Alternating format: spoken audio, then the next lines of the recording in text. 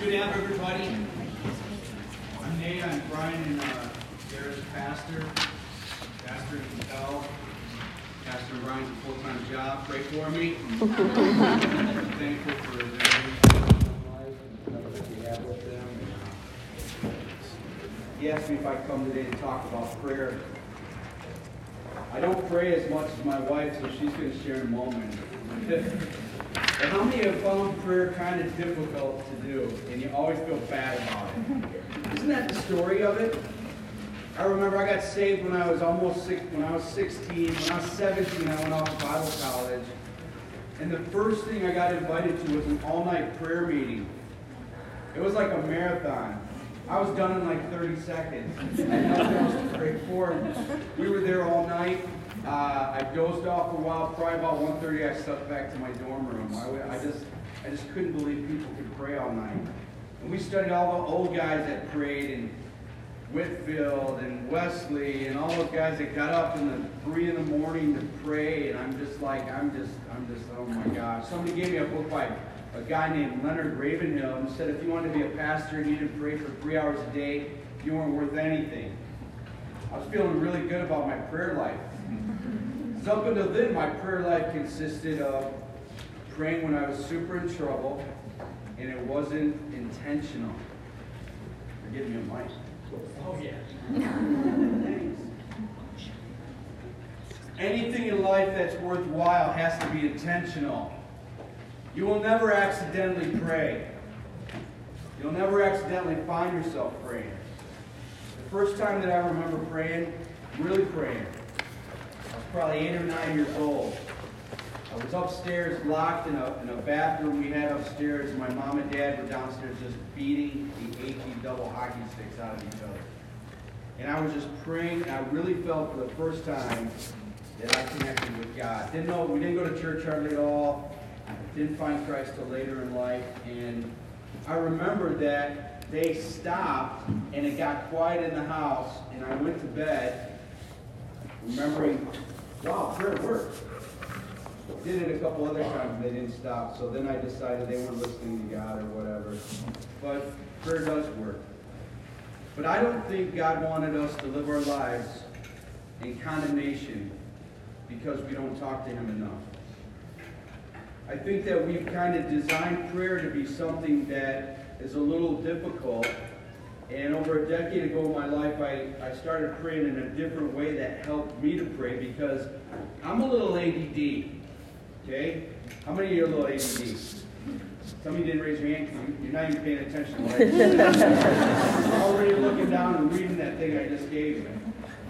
So praying for long periods of time or concentrating for long periods of time can be a challenge. Literally, I have a challenge for that. And so I found myself praying, and then I noticed at college, guys allowed themselves to walk around and pray, or to pace and pray. I was like, thank goodness I can do something while I pray. And so I do walk and pray and all of that.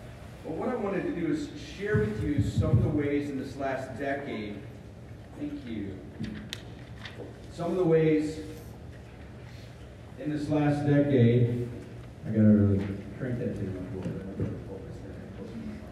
I feel like I'm married to it.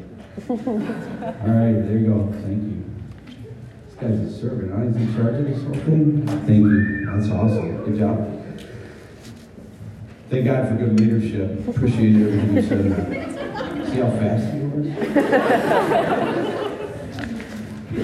What you're involved in doing is the greatest evangelical force on the earth or in Christianity is helping young people find Christ. Every year, the Barna Research Group that your leader quoted tells us every year after 18, the probability of somebody coming to Christ drops. That 80% of everybody that knows Jesus found Jesus before they were 18 years old. You are the evangelical force of the church today. And without you guys doing what you do, the church is doomed. On every level. Young Life, Campus Crusade, the local church, we have got to reach children and students for Christ. Your focus is that, and prayer helps and makes things happen that could never happen before. And so, you were prayed for. That's why you're here. How many of you leaders, part of your life is praying? Praying for the students you're reaching out. We went this morning, we prayed over yearbooks, we prayed for faces. As I sat in the room, I prayed for the leaders that were praying for people, because I know we need great leaders to do that. And so don't underestimate praying, not just in intercession, but spending time with God just for you. Because God is going, as your ministry, God is going to minister to you and transform your life.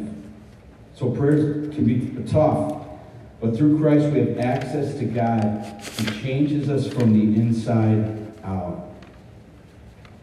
What was taught last night, and I was listening super close, as she got into the Greek and did a marvelous job at connecting to know our purpose, to know the Logos, not just in our head, but in our life and heart.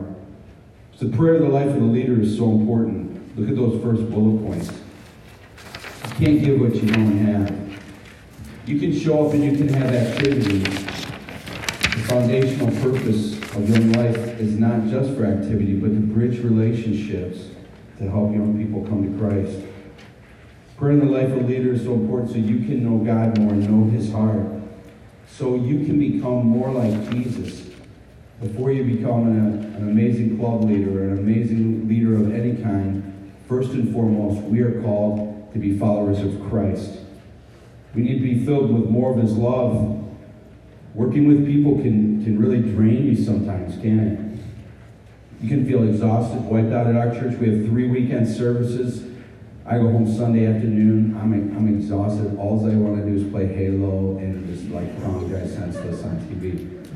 But like I've told Wendy, it's not real killing. They're robots and everybody spawns. Nobody dies. So it can drain you. And if you don't spend time in the Father's love, you won't have any love to give. And you know you cannot mess with a young person, a student, because they will detect whether they are truly, authentically loved or whether they're not. And the only way that has happened is you spending time with the Father. So we have that portion of Scripture there I put in Mark, where Jesus, it's one of my favorite parts because Jesus gets a little angry, right? He starts, kind of goes out and starts turning tables over. Have you ever seen that happen? My mom did it once at our house. It was amazing. We never had family dinner together, but we were in one of those crisis moments, and so the law was laid down. You're coming home from work. You're not going to the bar. You guys are coming home. We're eating dinner as a family, and we never did that, and so it was pretty weird. But we did that. We sat down. Mom is upset about something. You know, Dad is not talking. Normal. Talks like crazy now. But back then he didn't talk. His mom was just throwing food on the table. And it was me and my brother at that point. My other 3 half-brothers and sisters had moved out. And my brother was always great at saying the wrong thing at the exact wrong time. He's perfect at it. And it always upset everybody. So she's throwing food on the table and she sits down and she says, so how's your dinner? And I'm like, delicious. This is the best meal I've ever had. And I'm a little bit more of a peacemaker. I was the youngest of 5. My brother's like, I don't know. It seems kind of cold. My mom went Jesus on us. She stood up, grabbed the side of that table, and flipped it on our laps. Hey, don't judge my mom. We were terrible there. My dad grabbed his plate and held it up as the table flipped on his head. He walked to the TV where he usually ate, looked back at us, said, clean up this mess. Mom went to bedroom and didn't see her for like 2 days. But she arrived, Jesus here, we have him knocking over tables. He entered Jerusalem, and he was mad, and they were exchanging money, and I'm not going to give you the full background. There were 3 types of money in Palestine in that area. Some was only used in the temple, and they were gouging people, charging a fee, making money of that. And it hacked Jesus off because it was in the court of the Gentiles, where the Gentiles were allowed to worship. And he went out there and he turned it over and he said these words, the scriptures declare, my house will be called a house of prayer for all nations, but you have turned it into a den of thieves. And it just ticked the religious leaders off like crazy. What was Jesus saying there? Because in the temple, a lot more things happened than prayer. I mean, there was scripture reading, there was solitude, there was silence, there was sacrifices made. What Jesus was saying there, and he was encompassing prayer to maybe widening the net a little more than just what we think prayer is. We think prayer is we get down on our knees and we just recite the things we want God to do. How arrogant could we possibly be as the creation than to read off a laundry list to the sovereign creator of what he's going to do for us? Have you ever thought of that? It's like telling your parents, hey, I got before you get to work and stuff, I made a little something out that you're going to do today for me. Okay? How many of you do that to your mom or your dad, you know? Here's what you're going to do. And, I want you to pick this up for me. I want you to that. And, I want you to take out the trash. I don't really enjoy that. You maybe do that for your parents will look at you like, what are you talking about? They look at you like crazy. Doesn't God look at us like we're crazy sometimes? Isn't he a patient God? But we're taught to do that. I remember a Sunday school teacher teaching me to make a list and a journal and pray about that. And then when God does it, you can check it off for him. That's not how Jesus taught us to pray at all. Now, I come from a Pentecostal type tradition that is a little more contemporary than old-time Pentecost. And we don't do a lot of liturgy. When I went with my grandparents in the United Methodist Church, they did the liturgy. There was some that I liked, some that I thought was boring. I'm finding myself kind of trying to get a little more, there's some organization to that can't be completely thrown out. Saying the Lord's Prayer is probably a pretty good thing because Jesus said, when you pray, this is how you do it. And then we're all like, we don't know how to pray. And it's recorded in 3 of the Gospels how to pray. And we're like, we don't know what to do. We don't know how to pray. What are we going to do to pray? And the disciples said the same thing. And Jesus said, when you pray, you do it like this. And prayer is about saying, thy will be done. It is a crucifixion of our will. And that's where real spiritual formation begins to take place. Before Wendy and I, we were youth pastors up in the Northville, Detroit area. And God called us to plant a church. We were doing a study, and somebody made by Henry Blackaby called Experiencing God. Anybody familiar with that? And basically says, find out where God's moving and working and go help him. Instead of saying, I've made these plans and I want God to come and you kind of help me. So prayer is about communing with God. My house will be called a house of prayer. It's a place where we connect with God. Where do you do that? Not just in church. I'm not a proponent of temple theology that says you have to go into a church to touch God, but I am a proponent for the community of faith in the body of Christ, and it might be good to go and join them in whatever building they so choose to meet in. Does that make any sense? We don't go to church. You are the church. And we gather together in whatever building or rented facility or building that the church happens to own is. That's not the church. We're the church. And God says, I just want you to commune with me. Where do we do that? Well, it's got to be more than the church because we don't go there much. In fact, that same Barna group says the average faithful person attends church twice every 6 weeks. Twice. Like attends a service or a Bible study or something twice every 6 weeks. And they consider themselves super faithful. I've had people in my town tell me they go to our church. Like, I go to your church. I'm part of your church. I'm like, I know I might be a little forgetful, but I don't know. And they're like, yeah, we've been there. I was there like, what month is it? Like, I was there just like the 1st of December. I was there the first week. I sit over on the right side in the 6 o'clock service on Saturday night. Remember me? I'm like, you got to do better than that. So if we just pray and commune with God when we go to church, that might not be a very good thing because we don't go all that often. But if we are the church and we commune with God whenever we can, now that's a different story. And so we can't just think in blocks. Can't just think in times. God wants to use us in prayer and grow us in that. My wife Wendy, and we've been married 32 years. We got 3 kids. She has a prayer life that, just makes mine look pathetic. She loves to pray, and she's my personal assistant. And so she comes to work whenever she gets there, because you know what she's home doing? She's home praying, getting ready for the day, and seeking God. We have 3 incredible kids. They love the Lord. I think it's because, and I know it's because of her prayers. I usually pray when they just got in trouble. Oh yeah, and help them not that they're really blood. But Mom bathes all of us in prayer all the time and really seeks the heart of God. So Wendy, would you come up and just share some of your thoughts? And we'll do that. I give you my wife, Wendy Ellerton. What an honor to be here with you, and what an honor that you desire to pray. That you get to take your time, anytime, and go to our Creator, the sovereign Lord, the King of all kings, and you can talk to Him. No word is a mistake. That you come to Him with your groanings, your pain, your suffering, your heart that is broken, and He hears you. He hears you. And it doesn't mean that you're complicated, doesn't mean that you're a failure with what you're saying. He listens. And then He gives us the opportunity to sit before Him and listen to Him. And He talks back to us. He tells us things. He shows us things. He allows us to have time with Him. What an awesome honor that is. And you know what? I was just thinking this morning as I was thinking about prayer. Prayer has been taken out of the public school, but it can never be taken out of the hearts and minds of those that love Jesus Christ.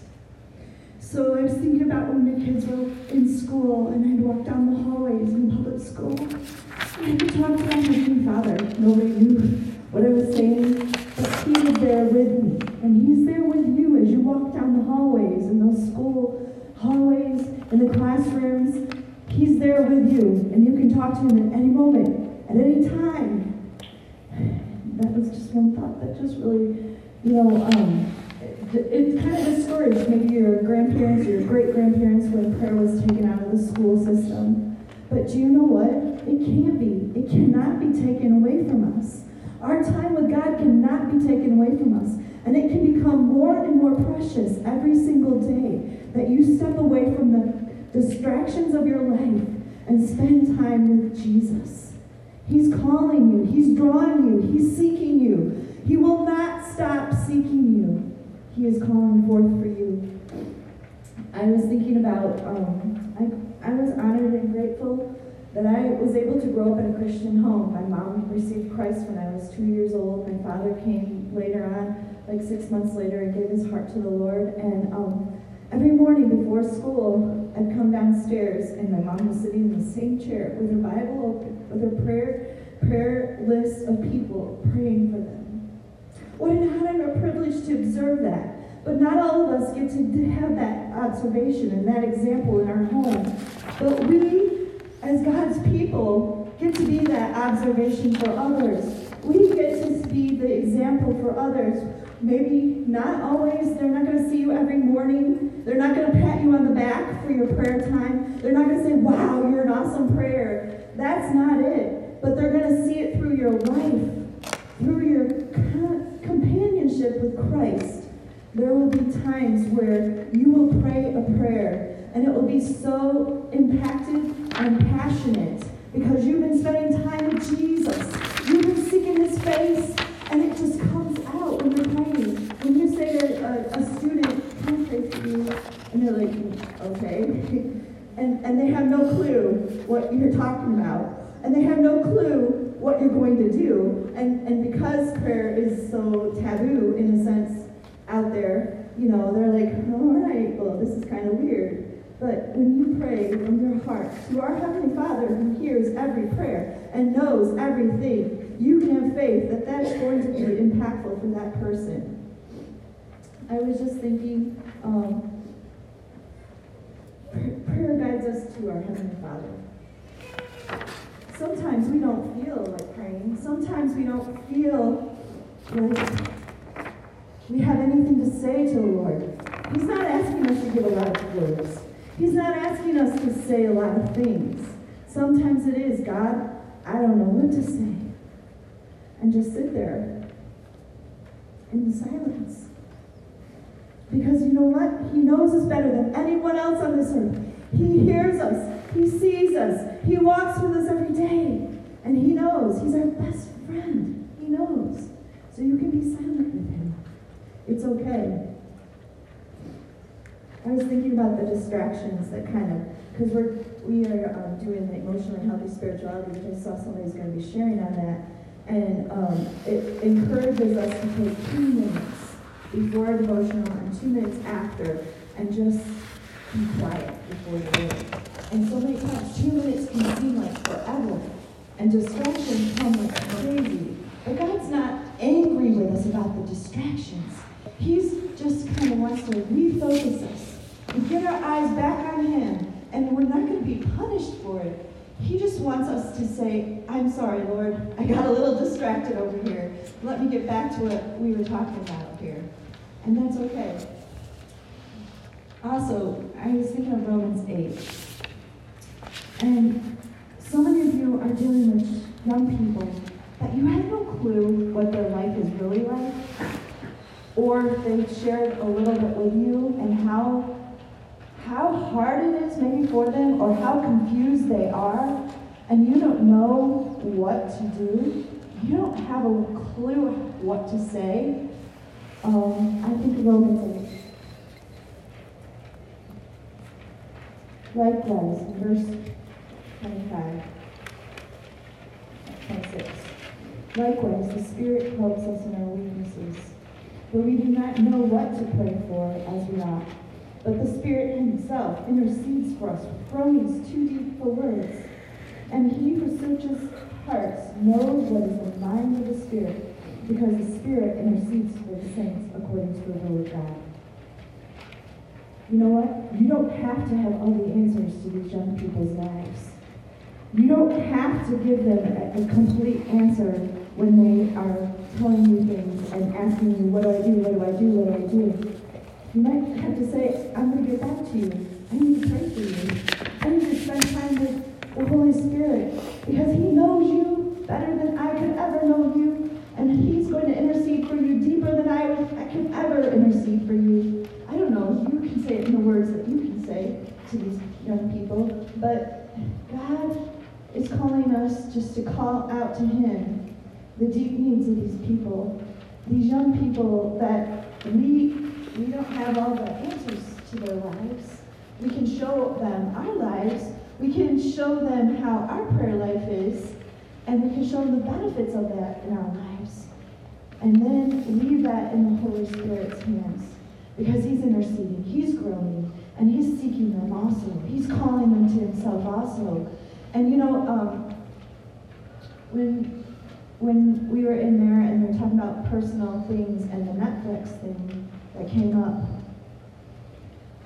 I don't know about you, but I'm a bit older than you, but I don't know if you feel the bit of pressure when young people are talking to you about what they're watching on TV or Netflix, or probably more all those other things, YouTube and all that, but those things that you don't want to expose into your life, and you're feeling the pressure of, oh my goodness, should I enter into this conversation? How do I enter into this conversation? This is the beautiful thing about the prayer life. When you're within these people, young people of the Lord, He reveals things to you.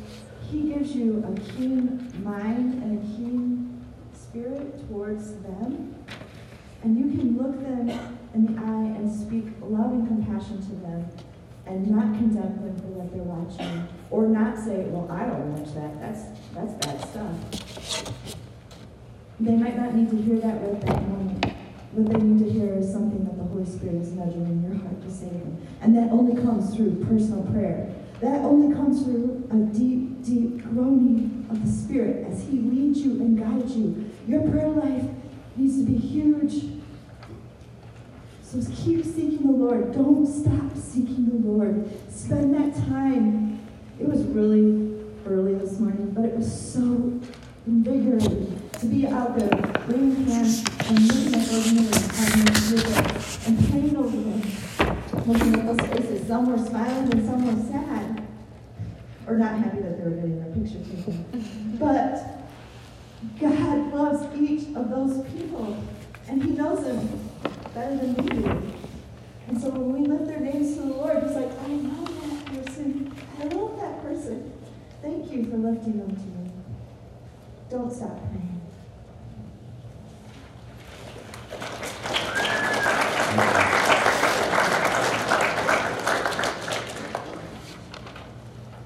found some ways that help me pray. And, the word that helped change, like when he said, when you spend time in silence, when you spend time in quietness, things begin to happen. And so you're going to find as you mature in Christ, your prayer life shifts from you, and where you seek just God's hand all the time. God, would you do this for me? Would you do this for me? Would you do this for me? And you begin to seek his heart. And I think I wrote that down in the notes. Right at the bottom, to seek God's hand.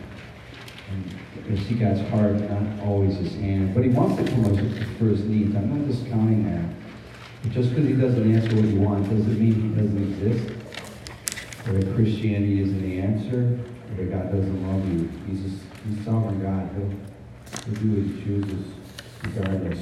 Christians have tried all sorts of ways to trick God and make God say he has to do this. It's just silly.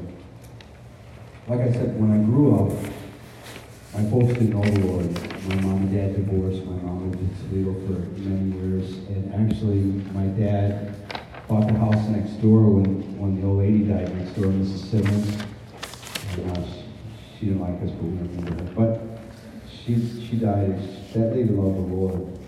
I'm sure there were many times Mrs. Simmons prayed for our home. And God answered those prayers in an incredible way. All of us know the Lord now. And so my mom moved next door into that house. My mom and dad lived next door to each other. And she was a spiritist.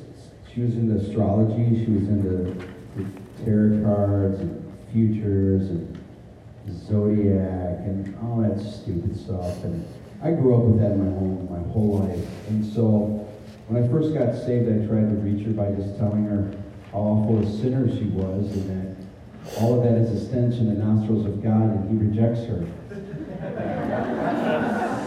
She didn't seem like she wanted the Lord. I don't know why. I represent him as being such a great guy. The Lord told me later in life, stop talking to her, just serve her, just love her. And so I would drive to Morenci, that's where I grew up, and I was praying this morning that someday the Morenci yearbook would be in that group, and that there'd be a club down there too. Morenci needs a Lord, like every school, but I would drive to Morenci later at night. She didn't go to bed till late, do her checkbook, kind of do her bills. She was getting to where she could do that. She was sick and homebound. And I would find myself often just praying for God, give me an opportunity just to talk to her, give me an opportunity to tell her about the Lord. 2 Corinthians 4:4 says that the enemy blinds the minds of unbelievers. And the only way those blinders come off is through prayer. I was talking to Gabe this morning. He told me you just came to Christ in June. Who'd you say? You said Matt? Mark? Where's Mark? Is that Whiteford? Are you in this group? I bet you Mark prayed for you like crazy. The blinders came off and that day came and you were at camp, and I like to hear those stories. It's incredible. So as you pray, you're going to look at just praying for those you are ministering to first in the will of God. It's the will of God that all people know the Lord.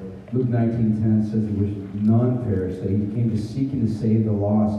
So as we pray, thy will be done on earth as it is in heaven, everybody in heaven knows the Lord, they're saved. That's his will here on earth, right? His will is that we be more like Jesus. And so I want to teach you just quickly, and then we'll do a little Q&A for Wendy or myself, just 5 or 6 ways that have helped me improve my prayer life and actually enjoy praying. And when that gets nudged out of my life or something that comes up or whatever, I'm disappointed at that. And that wasn't always the way in life. Even when I was a pastor, I was like, I don't have time to pray. Meet with God. I gotta do his work, and just find myself powerless, beating my head against the wall, and not seeing spiritual results because nothing spiritual was happening. It was all my own flesh. The first way of prayer that has really opened up my life, and I learned it 15 years ago when I first read Emotionally Healthy Spirituality, is solitude and silence. The ancient church fathers, they called the desert fathers, the monks, the monastics, they began to practice just being silent and quiet before the Lord. Now, like I said, When I came into Christianity, I got saved in a little United Brethren church, but transferred to a Pentecostal church, an Assembly of God church. The reason I did that was I met Wendy in a Christian bookstore. I went to that church once as a guest, and she was there, so I decided I was, whatever denomination that was, that's what I was. So now I'm ordained and a leader in the Assemblies of God. But we're loud people. Not as loud as we used to be. 20, 25 years ago, I was a little uncomfortable with some of the things that had happened. But we were loud. We pray loud, we yell loud, our services are louder, more.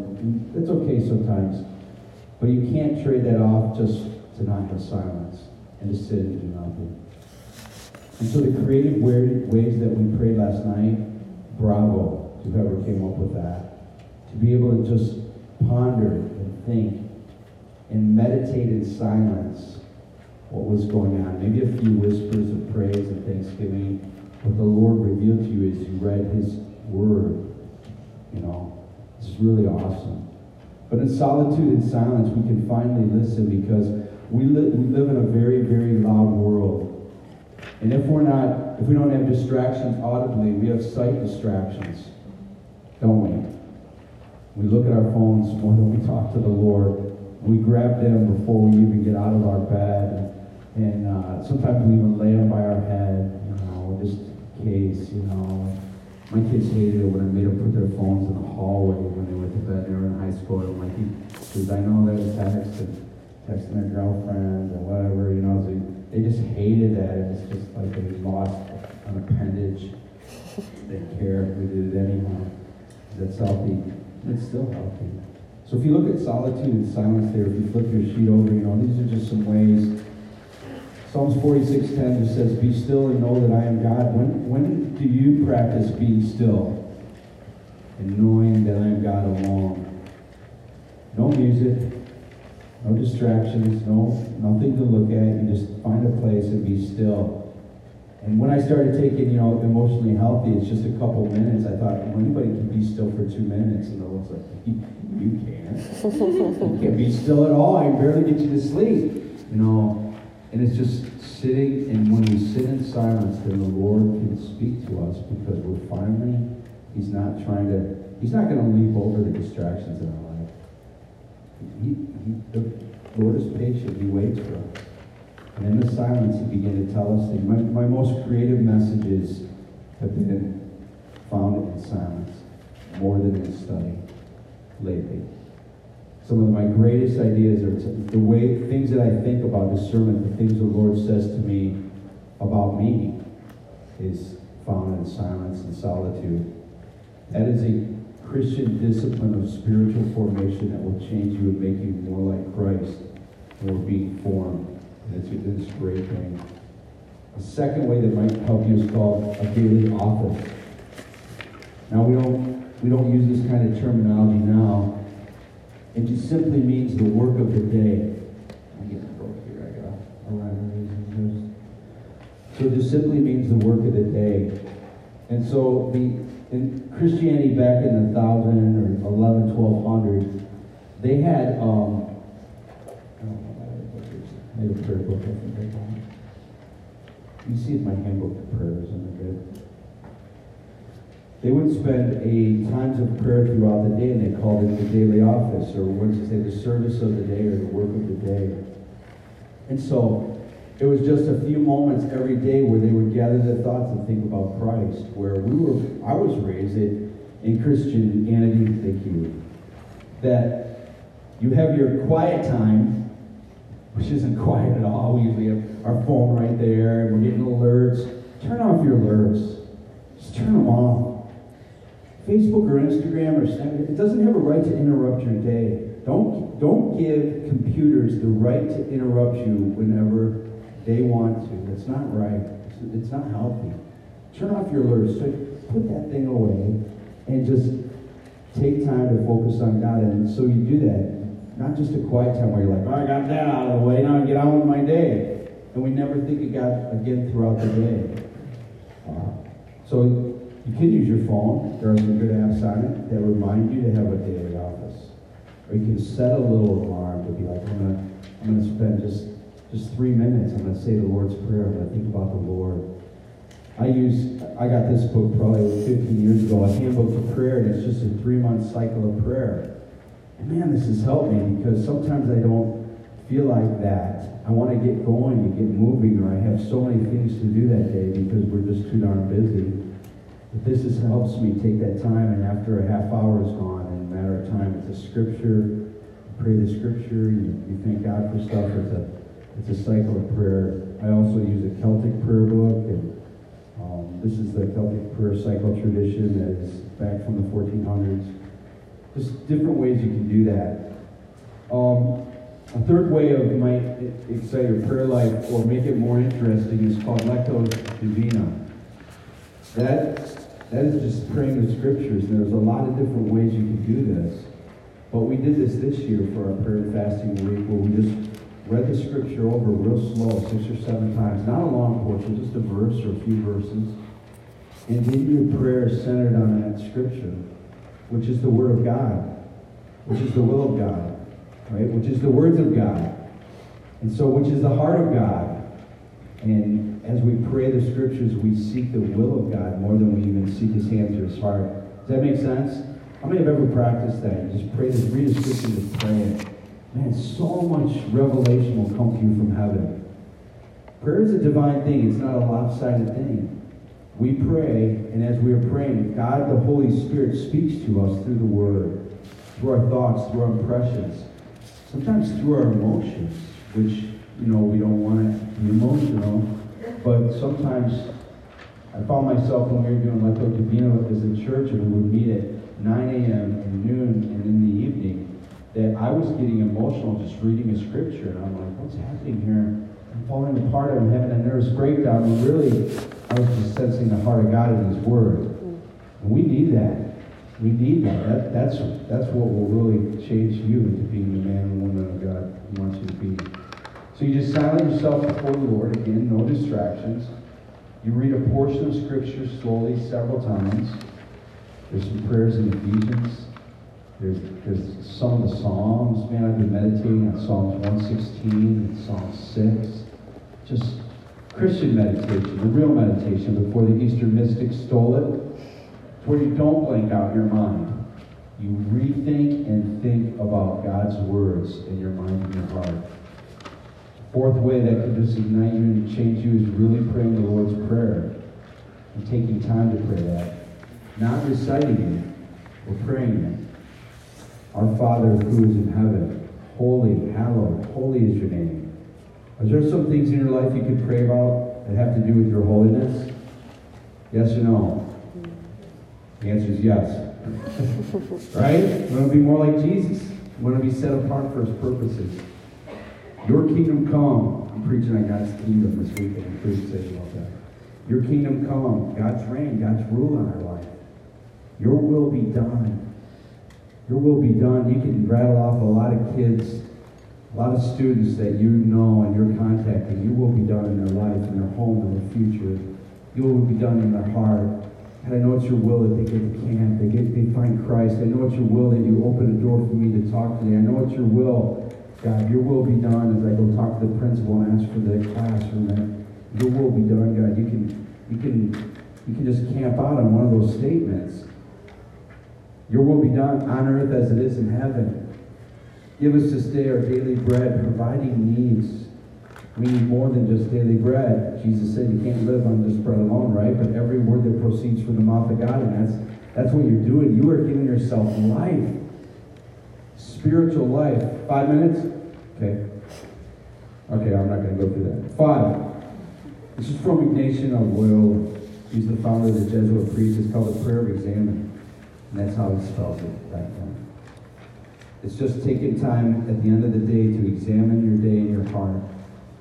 Becoming aware of God's presence, reviewing your day with gratitude, paying attention to emotions through the day, and what caused that, what did that, taking time, you could slip in there a couple students' names. At the end of every day, you just pray their name. You could write them on a sticky note and put them by your bed or your phone. Pay attention to your emotions. Choose a feature of the day and pray about it. Or maybe you had a hiccup that day, you have to repent of some sin.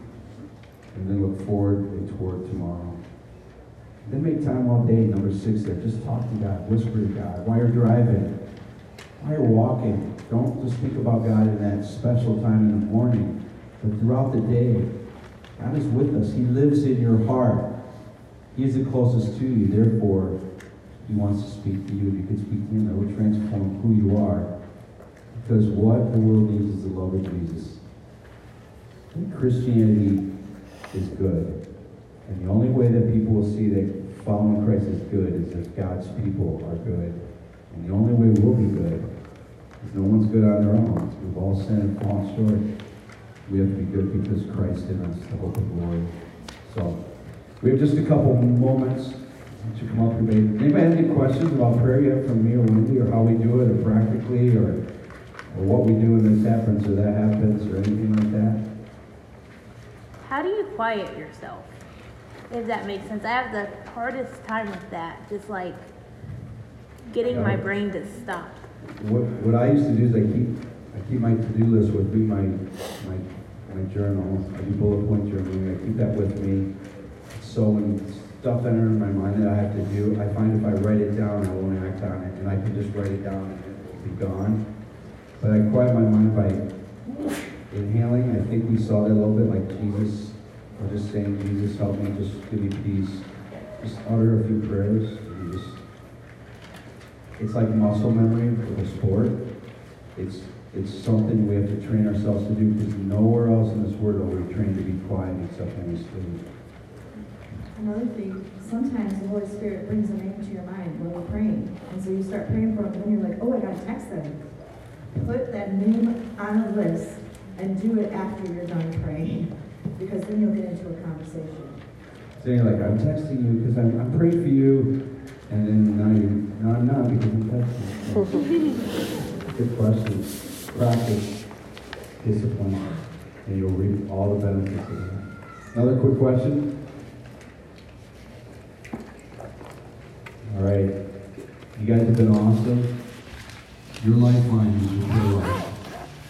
It doesn't have to be hours. It could be an hour a day in 5-minute increments. It could be those nice hour times where you could be silent. But do some things in your life that help you pray and extend the heart of God into your life. And you'll do great things for the Lord, and you'll give Him all the glory in your heart will be right. All right?